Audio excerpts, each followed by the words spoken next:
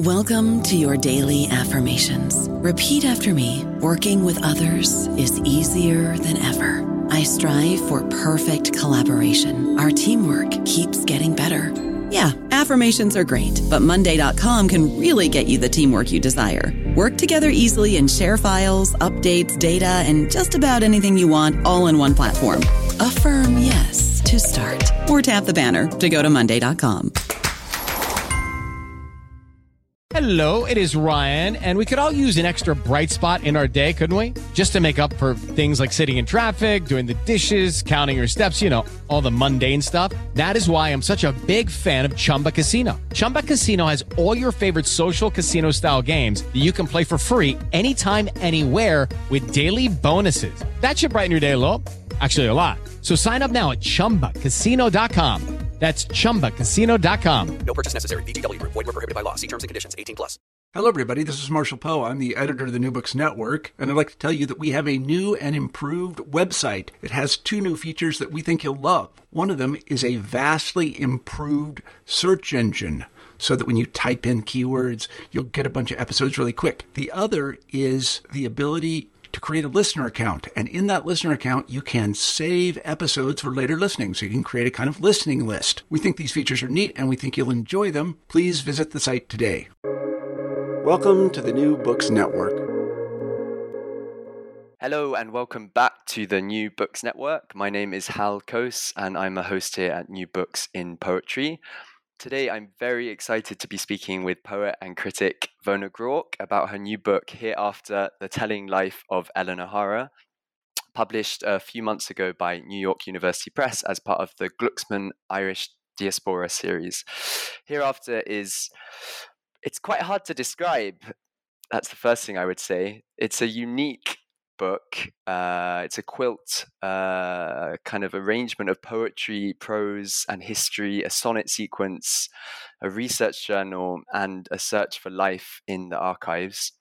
And across 11 sections, which are formed from this weave of invention, citation, biography, it reclaims the life of Ellen O'Hara, who in 1882 arrived at Ellis Island from Glenavery Island to begin a new story of hard graft, invention, risk, and care. Vona has published 8 collections of poetry and won many awards, including the Hennessy Award and the Michael Hartnett Award. A Coleman Center Fellow at the New York Public Library 2018-2019. She has taught at the Center for New Writing at the University of Manchester, and I should also say she taught me at the Center for New Writing at the University of Manchester. And she is the current poet in residence at St. John's College, University of Cambridge. Hi, Vona. How are you today? I'm very well, thanks, Hal, and it's so nice to see you again. Between now and the last time I saw you, there's been a few bits and pieces going on in the world, and it's great to see people on the other side, as it were. There has been a few bits and pieces going on. It's lovely to see you again on the other side as well. So I wanted to start with a list of verbs that I sort of noted down and kept track of as I was reading the book. And I'm just going to read them. I'm just going to read this list to begin with. To tell, to suppose, to write, to witness, to find, to imagine, to prove, to record, to count, to recount, to haunt, to account, to correct, to grant, to conjure, to rummage, to voice, to fill in, to trawl, to project, and to work. And I noted these because as I was reading, I realized that you were very attentively describing the sort of movement of your way to relating to the archive that is at the center of the book and the life of Ellen that's at the center of the book. And so what I wanted to ask really, firstly about the origins of the project, which of these verbs seem to describe the task ahead of you when you went to New York, knowing that you were going to be dropped into this archive, and thinking about how the book is formed now as a finished article, which of these verbs speaks to what we have? Well, I would have to fess up from the get-go, Hal, and say that when I went to New York, I had not a notion of this project. I had a completely different project in mind that I was going to work on.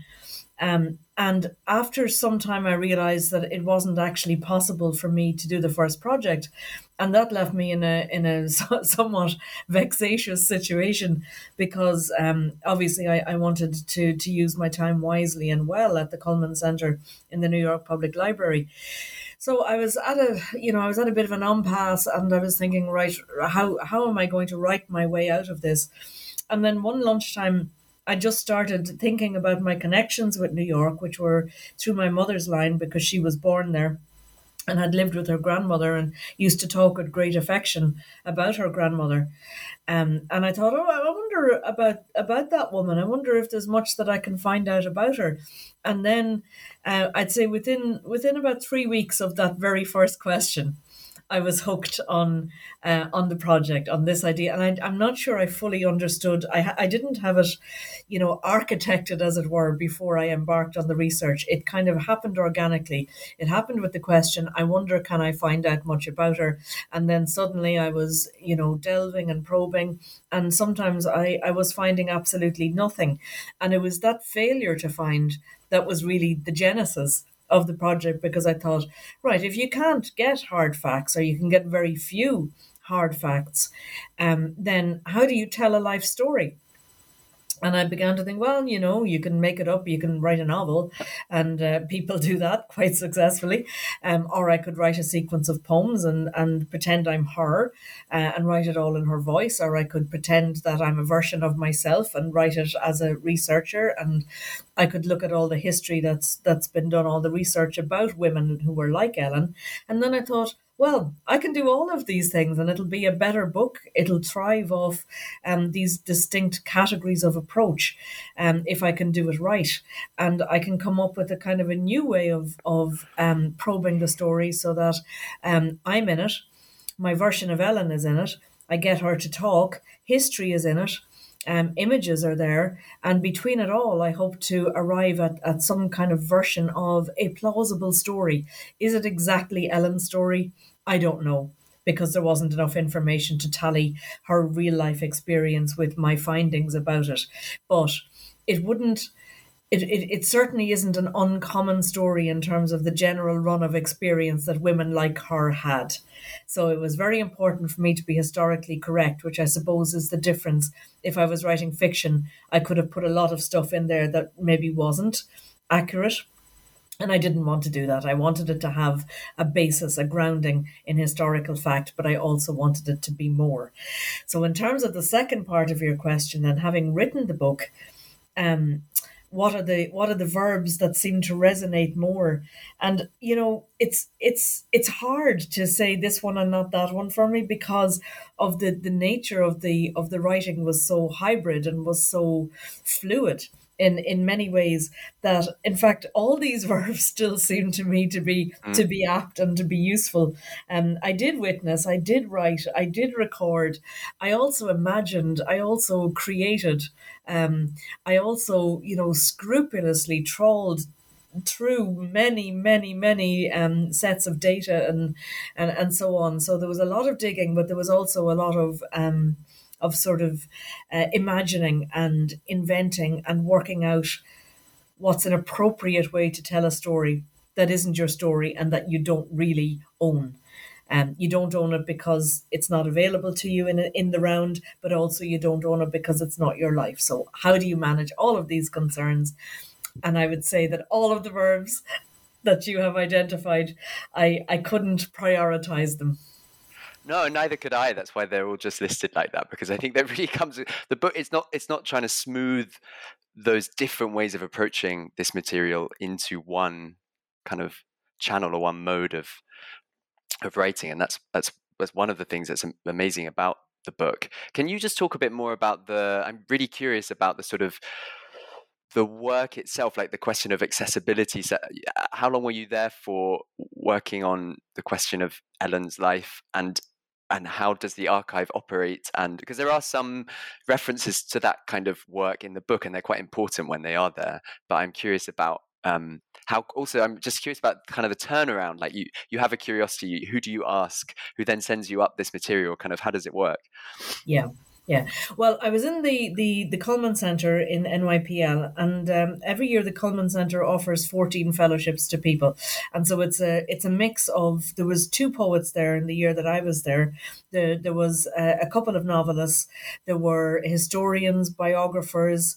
There was a social scientist. There was a classicist, and so on. So it's a real mix of people. So you're in an environment that I don't think I could have written this book even in a practical way, but also in a philosophical way, if I hadn't been in that mix of people, so that conversations were already drawing on different, I suppose, knowledge pools, really. So that was my kind of starting point, was this idea that I am able to access different kinds of information, right? So then when I got there at the start of September in 2018, and I suppose the other project that I had been working on ran aground in the middle of October. And then pretty instantly, I kicked in with the Ellen project. So within a few weeks, I knew that I had the parameters of what would be a story that would make a book. So then it was a question of, right, I've got a whole load of blanks, and how do I fill them in? Okay, I need to know, how did you actually get from rural South County Sligo in Ireland in 1882 to New York? Like, what was the journey? What vehicles did you use? And I also had to answer the question, did she come in 1882? And that's the one question that I can't answer with any great certainty. I have found people of her name with the correct age on several different ships. And when it comes to that, there's no way of knowing which one. So you just pick one and you say, okay, well, this is what I'm doing. It would be wrong to say that was definitely her. But I deliberately don't do that. What I say is, right, I can't choose between them. So I just need to pick one, but please be aware of the fact that I am just picking one almost at random.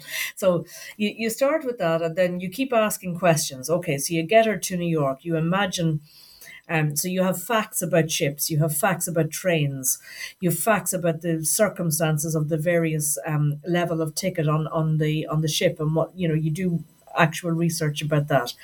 And then you think, right, I have a sense of what it was like, but let me try and imagine what it was like. So that's where the poetry part of me kicks in. And a lot of questions that I was able to assemble were relatively easy to answer, because people have done very good research on Irish immigrants, especially to the cities of the eastern seaboard of the United States. So a lot of the questions were possible to answer, and then some were really, really difficult to answer. Like the whole question of money was really difficult to answer. So Arnold Schreier had done very good research, but it's quite old research about money that was sent back by Irish immigrants. But there is no place that will say this is the amount that was sent by Irish women and this is the amount that was sent by men. You have to kind of extrapolate from whatever information you can get, which seems to suggest that women were able to save more than men because they worked as domestic servants. So they didn't have expenses like accommodation and uniform and travel to work. So they didn't earn very much, but what they earned, they could save. So you're kind of interpreting the information that you get. And nobody has said to me yet, no, you're completely wrong about that. But I wouldn't rule out somebody coming to me and saying, no, but I've been doing research in this and my findings are different to yours. Sure. But that's fine. I don't claim to be, to be offering an authoritative version of Ellen's life. So it's fine if there are holes in it, I think. And I think those flaws in the story are of great interest to me, and maybe that's where the poetry part comes in. But just in terms of procedure, I was in one of the great repositories of knowledge in the Western world. So if there were questions that I was able to ask that I didn't have an answer to, there was somebody who worked in the Cullman Centre who would say, well, maybe you should go and talk to the curator in this area, or I needed to find out about Ellen's son's military record. So there was somebody who was in the library who was able to help me with that. So there were lots of specific queries that there were people well placed in the library to answer for me, or else they were able to direct me towards various archives or data sets that I could mine for myself. But I was very lucky to be where I was. I could not have done this book were I sitting in my cottage in rural Sligo on my own, trying to assemble the pieces together. I couldn't have done it without being situated in such a good library as the New York Public Library. I had to have access to the kinds of information that would help me to ask better questions and also to be able to answer them. Yeah, and I mean, it reads almost as a kind of tribute to that infrastructure and a sort of to the archive, but creatively so, because as you've kind of mentioned, the thing that then comes in, the sonnets that then come in are also about filling in the gaps, and really the sonnets to me are about the voice of Ellen. No, it's about giving voice, which is what you can't find if you look at federal records in the archive. So I mean, maybe we could talk about, just to make it clear for people listening, it's also a sonnet sequence. No, what you describe as folk sonnets, but they're pretty precise and kind of formally very kind of neat and orderly on the whole. But they begin often, kind of most of the sonnets are speech, are Ellen's voice speaking out to the reader, speaking to you often. So how early on did you know that you would need some form to, in a way, stitch this archival journey together, and how early on or late on did the sonnet arrive as the form that you chose? With writing a book of this kind, maybe with writing a book of any kind, certain decisions that you make are intuitive rather than you being able to parse them and say this happened for this reason. But when early on in the project, when I was still trying to find out facts about Ellen before I realised that there were very few available to me, and there are certain frustrations that come with that. I imagined her. So the setup of my office was I had a desk with a computer on it and bookshelves and a coat rack. And on the other side of the desk, there was this wooden chair. And that was just that if somebody wanted to drop into your office and have a cup of tea, that they'd have somewhere to sit. And I just looked over at the chair and I thought, okay, right, I'm trying to find Ellen through the computer and through the bookshelves. But what about if I imagined her sitting on that chair? What difference would that make to what I'm doing? And almost straight away, I thought, yeah, there she is. And there she is. And I see what she, of course, it's all, I'm not trying to pretend that, her ghost appeared in my office, but it was in my mind. It was a projection. But it was very easy for me to make that projection. And the fact that I've never seen a photograph of her, I've never heard her physically described, meant that I had great freedom in imagining the character of Ellen. So she was sitting there in front of me in her black clothes and her hat. And then it wasn't long before she started talking, because I figured that a woman who had come from Ireland to America, who had lived the life that some of the stories of which I had heard from my own mother, she was going to have plenty to say for herself.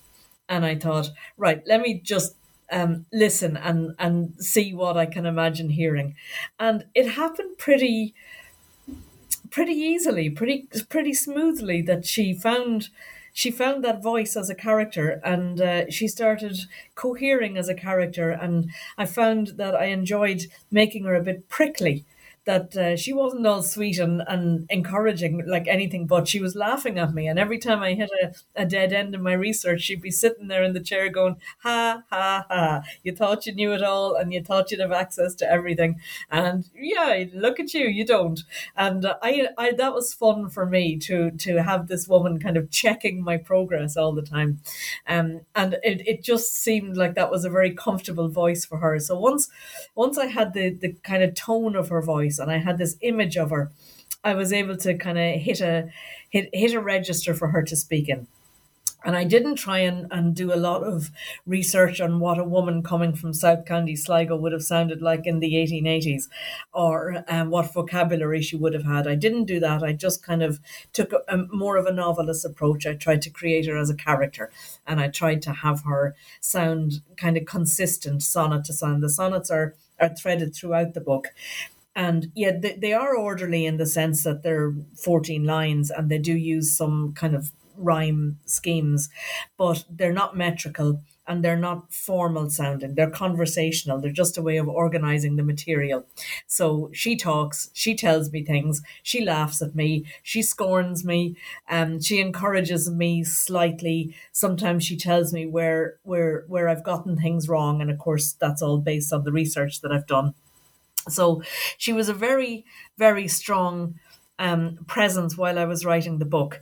But I can't really account for it. I mean, I'm not going down the supernatural route. I'm completely not going down the supernatural route, but I can't really account for the way my imagination created this character and the way it just kind of worked. It just, for me, if I hadn't heard that voice, I wouldn't have been able to write the book.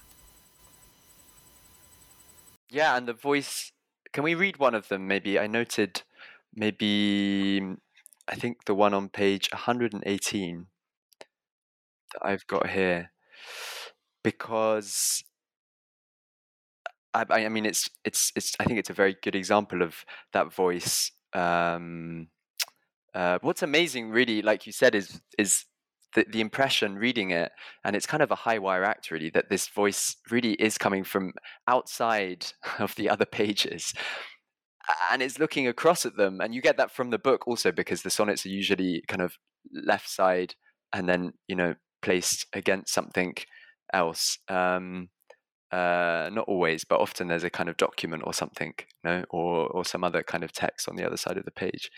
Anyway, could you read 118 for us? I could, and I'll just set it up by saying, Hal, that this is a sonnet in which she responds to the fact that when her children were very small, like a baby and a toddler, she seemed to find herself without a husband.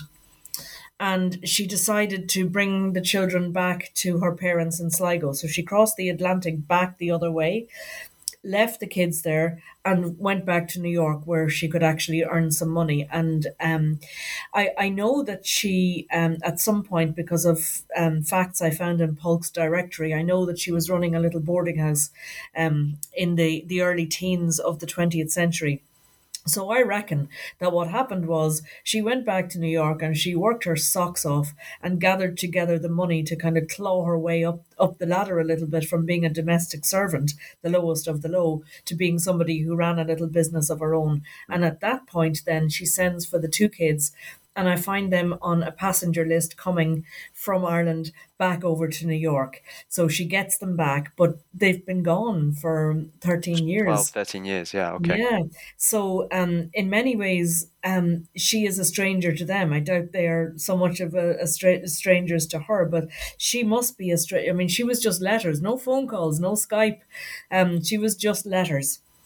So I imagine that it must have been quite difficult, that relationship between the three of them. So this is her talking about, or giving me an account of when the children came back. Jimmy came back restless and fidgety. Annie was quieter.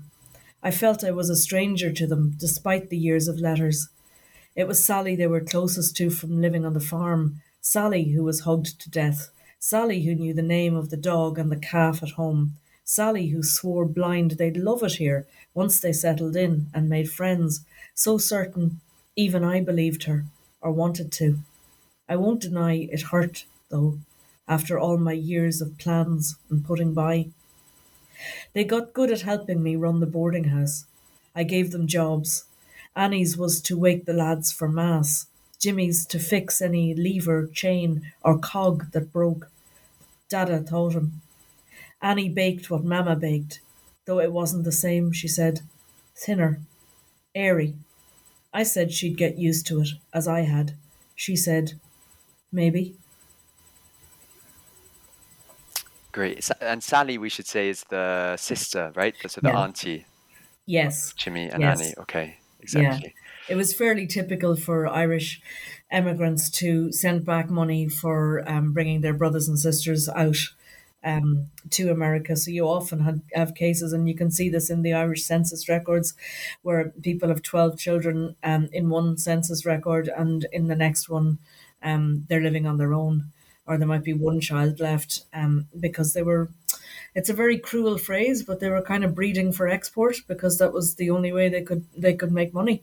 Their hands were tied in so many ways as small holders, paying rents that were inflexible and didn't recognize good harvests or bad harvests or anything of the sort. So sending their children to America to send back money to them to keep everything afloat was an economic avenue that they had. And they took it. And so that was the case in Ellen's family too, where of the 12 children, 7 of them went to America, which, it's the thought of it now is it's kind of heartbreaking, really. I don't know about you, but I'm very busy and I don't have a lot of time to cook. That's why I subscribe to Factor. Eating better is easy with Factor's delicious, ready-to-eat meals. Every fresh, never frozen meal is chef-crafted, dietitian approved, and ready to go in just 2 minutes. You'll have over 35 different options to choose from every week, including Calorie Smart, Protein Plus, and Keto. These are 2-minute meals. Factor meals are ready to eat and heat, so there's no prepping, cooking, or cleanup needed. They're flexible for your schedule. Get as much or as little as you need by choosing your meals every week. Factor is the perfect solution if you're looking for fast, premium options with no cooking required. Sign up and save. We've done the math, and this is important. Factor is less expensive than takeout, and every meal is dietitian approved to be nutritious and delicious. Head to factormeals.com/NBN50 and use code NBN50 to get 50% off. That's code NBN50 at factormeals.com/NBN50 to get 50% off. Yeah, and the book, I mean, I really kept coming back to this image as I was reading of the kind of just the kind of power that sluices out of a country into another country, and the kind of, but what the book makes clear is that it's also sort of in an almost really painstaking way, that the energy released from kind of mass emigration then kind of is also in some ways repaid back to the country of origin in over an incredibly long expanse of time. And I felt like the book really, in a way, sort of laid that out for me in a way that I'm not sure I'd really grasped those dynamics before in all of their totality and complexity, Yeah, I mean, it's a story that's all about money. Not just Ellen's story, but the story of emigration is a story about money. Well, in the 1880s, I guess in the late 1840s, it was a story about staying alive. But at this point, we're into a story that's about money. And that's a story that we don't really tell ourselves very often.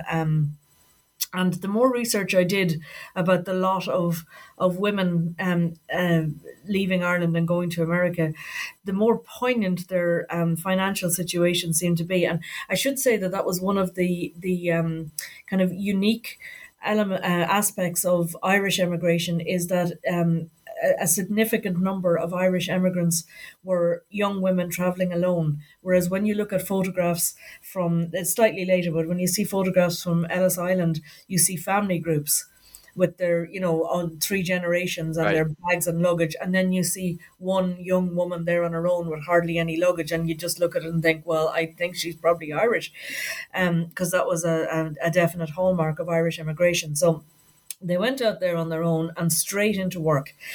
And they worked bloody hard, as I've discovered, 15-hour days, 6.5 days a week as domestic servants, and equivalent in mills, which was the other place where they found employment.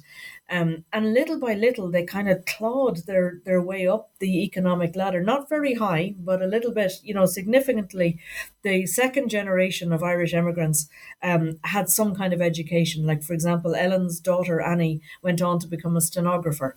So, that was kind of not uncommon that they would have these kind of office jobs. So they'd go from physical labor to office jobs, maybe even to school teaching, something like that. Although that would probably be more third generation. But we tell immigration stories that are about sentiment and about music and the songs, which are inherently sentimental. And we talk about the artifacts of emigration, and we talk about the letters home, and we talk about the remittances that were sent in a kind of less considered way, because money is not all that sentimental a subject. and we have bought into the sentimentalized version of the story of emigration. And I balked slightly at this because I was so aware of the economic framework of this story. And that's why I was so keen to try and rummage around in accounts of the money. And one of the more poignant details I found was that an Irish immigrant who sent home a letter that didn't have money in it. So the letter could have all kinds of news about engagements or marriages or newborn grandchildren or whatever. If that letter didn't have money in it, it was known as an empty letter. Okay. And I thought that was so incredibly poignant. Yeah. And I also thought, as you've been suggesting there, well, let's think in terms of what difference did that money make. So I have figures for the amount of money sent back by immigrants. It's not gender specific, but I have figures. What difference did that money make to Ireland? What did people back home use it for? Why were they so dependent on it that they were prepared to basically pack off their children in order to secure this other source of income? And it was very basic stuff. It was like buying new livestock, adding on an extra shed. It was paying off the shopkeeper's bills. It might be for a dowry for a younger sister. It was for paying for the passage money for other siblings to go out. But it was very basic stuff. And when you look at what it was spent on, you think, well, actually, how could they have survived without it? If they needed money in spring to pay the shopkeeper for the animal feed and things like flour and sugar that they had bought all, for the previous 3 months from the shopkeeper, without that money coming from America, they weren't able to pay those bills. So it was really important economically. And I thought, okay, we don't often think of women of this time as having this deep-seated economic role. We think of them as kind of Mother Machree types. We think of them as, fair maidens and, carrying the Irish Catholic moral charter to America with them. But we don't think of them as people who really worked. And so Ellen, for me, would have to talk about work. And it was very important that she would talk about how she spent her days and what money meant to her, and how she imagined the money that was sent home, and how the lack of it in her new life in America might have affected her. Because if you imagine all that money sent back to Ireland, what a difference it would have made to them in their new lives in America if they'd been able to hold on to it.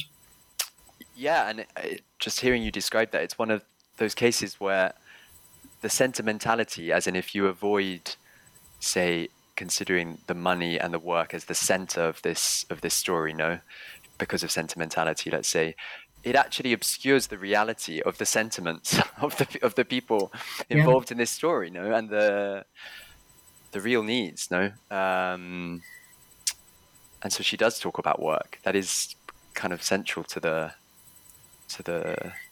her voice. I feel is her taking us through labor.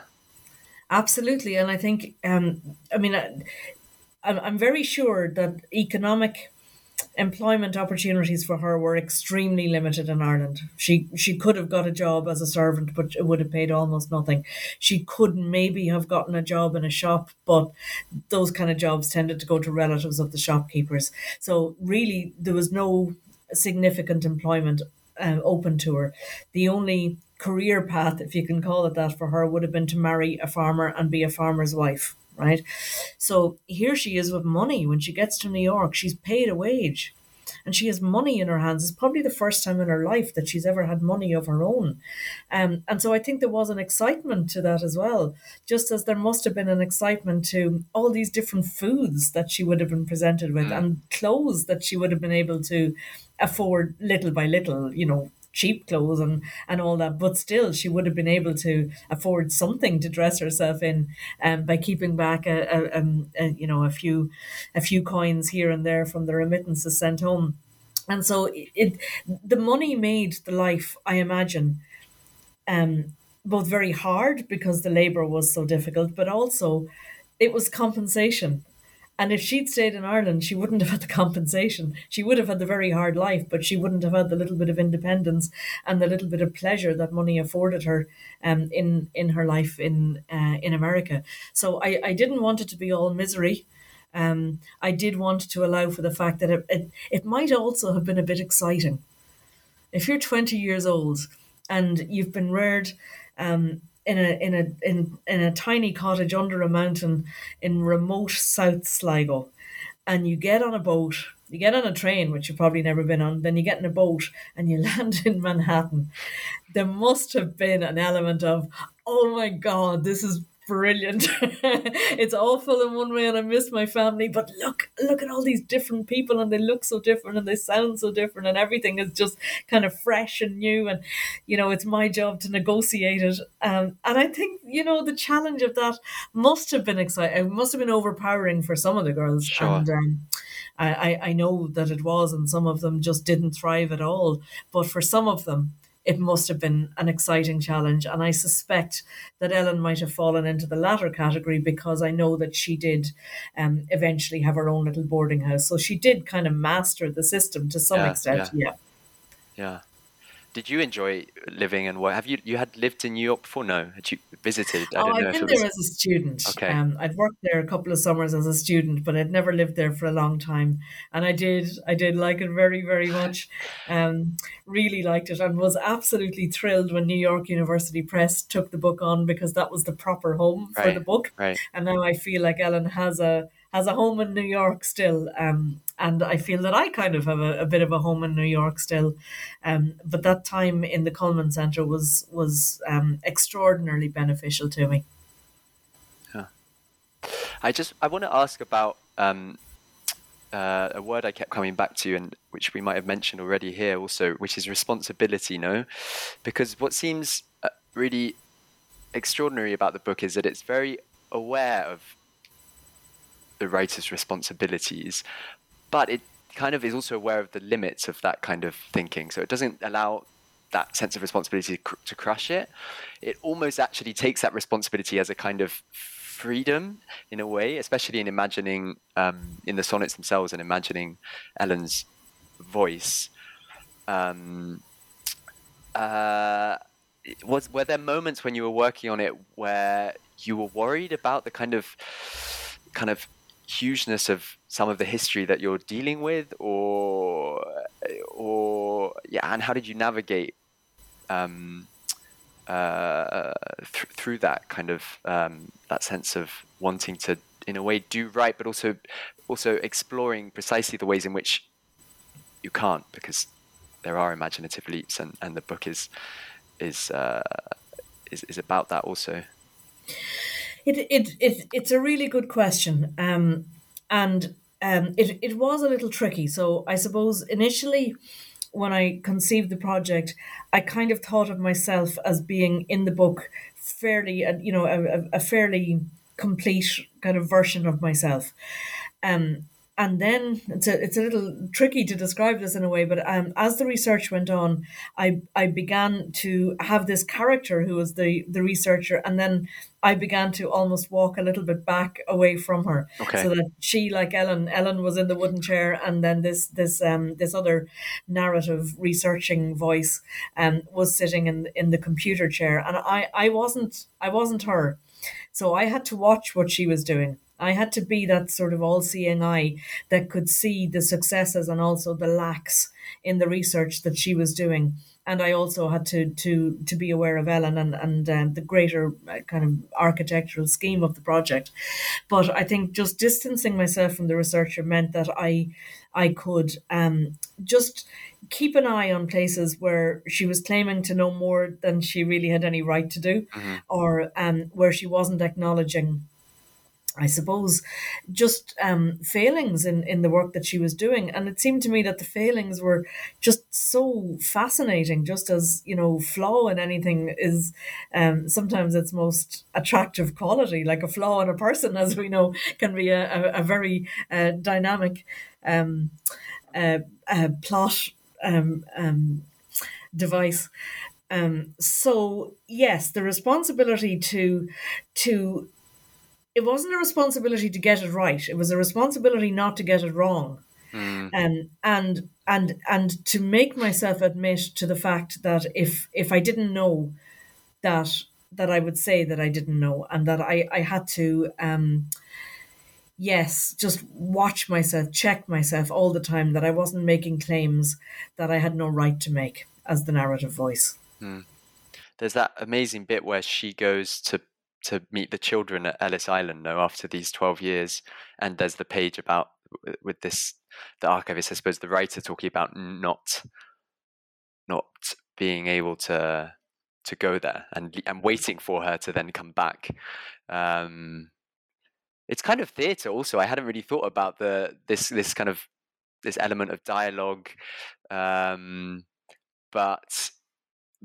Ellen really kind of takes over and takes center stage and is speaking at all of the crucial points in the narrative. No, so it is also building a character and being honest about the ways in which that character is sort of stitched together from what we know and also what we don't know. No, what we can suppose. Yeah. I was actually, that was a difficult bit to write.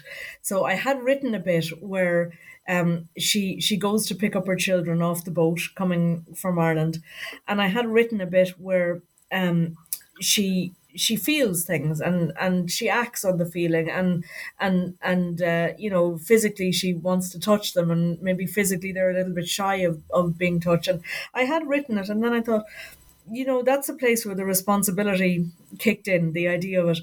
And I just thought, I don't know what she felt. And this is a very important moment in her life. And I don't actually have a right to write it as though I knew. So I think the only honest thing to do here is to say, I'm going to leave a gap. And we can all imagine what happened in that gap. And I think probably all our imaginings would have some kind of equivalence. But in a way, I'm not needed to tell the story because we can project. And also, I'm not needed because it would just be wrong for me to claim that depth of, that intensity of feeling on her behalf. And it also reads as you responding to this character that we have, like this, that the voice of Ellen in a way wouldn't allow you, which you've created, to kind of be present. I don't know how else to put it, but it's kind of it's responsibility, but also because you're listening to the intuitions in the book so far about her, and what you can get down about her and what you can't. That's what's really powerful about it, I think. Yeah. Do you know, Al, I've as you mentioned at the start, I've written 8 books of poems, and I've written a few other books of various kinds. I had this prose book about art frames and middle age, and a few other bits and pieces like that. And when you write books of poems, and the books of poems I write are not really like the poems that are in this book. They're different. They're more like, they have a greater kind of lyric intensity. And like, I know lots of people, and I'm related to some of them, who wouldn't dream of reading a book of poems by me. They might try and read one of it, and then they'd say, "Oh, this isn't for me," Yeah.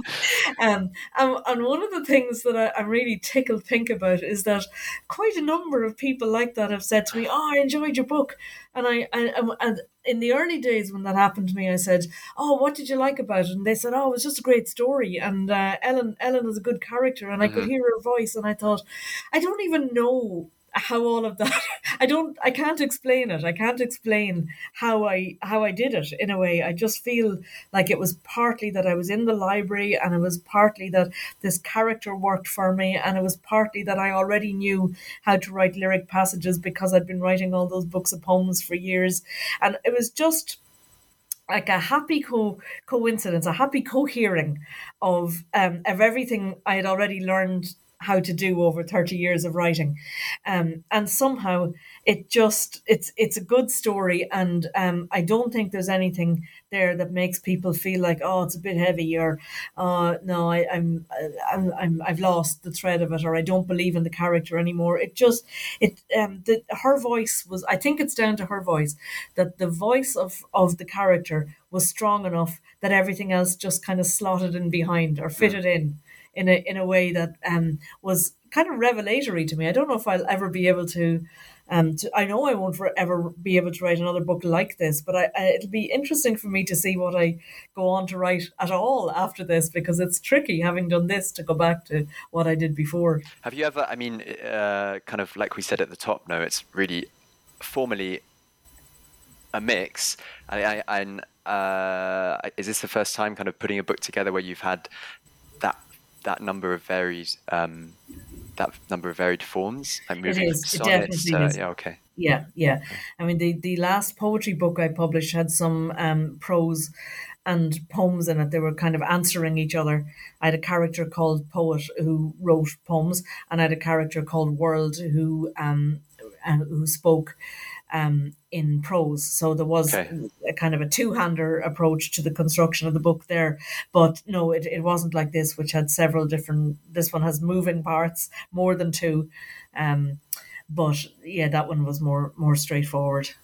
Great. And can I ask what you are working on at the moment? Well, I'm trying to write poems, and I'm finding it hard to go back to it. It's tricky, because I mean, there's still Ellen somewhere. Is there a chair for Ellen where you are now? Definitely, I have discovered that it's much easier to invent a ghost than it is to get rid of her afterwards. They do tend to need linger. An exorcism. Yeah. But you don't want to go back. I mean, obviously, as a writer, you're all the time moving forward.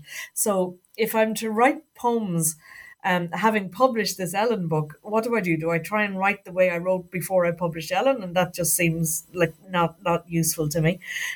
So I have to work it out. I mean, I have been working on a translation of a 9th century Irish poem called The Hag of Bear. And that it's a substantial piece of writing. So that felt like a way that I could kind of navigate back to something that wasn't Ellen, that was my own voice. But now that I've done that, I'm still faced with the problem of how do I write poems that aren't Ellen. Ellen.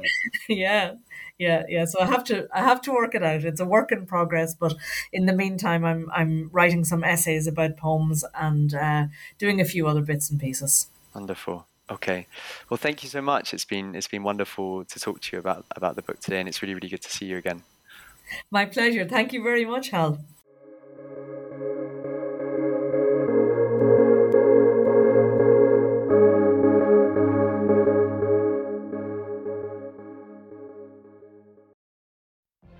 What if you could have a career where the opportunities are as vast as our nation, where it's not about mission statements, but a shared mission? At U.S. Customs and Border Protection, we go beyond to protect more than borders. From ship to shore, air to ground, cities to local communities, CBP agents and officers are keeping people safe. Join U.S. Customs and Border Protection and go beyond for something far greater than yourself. Learn more at cbp.gov/careers.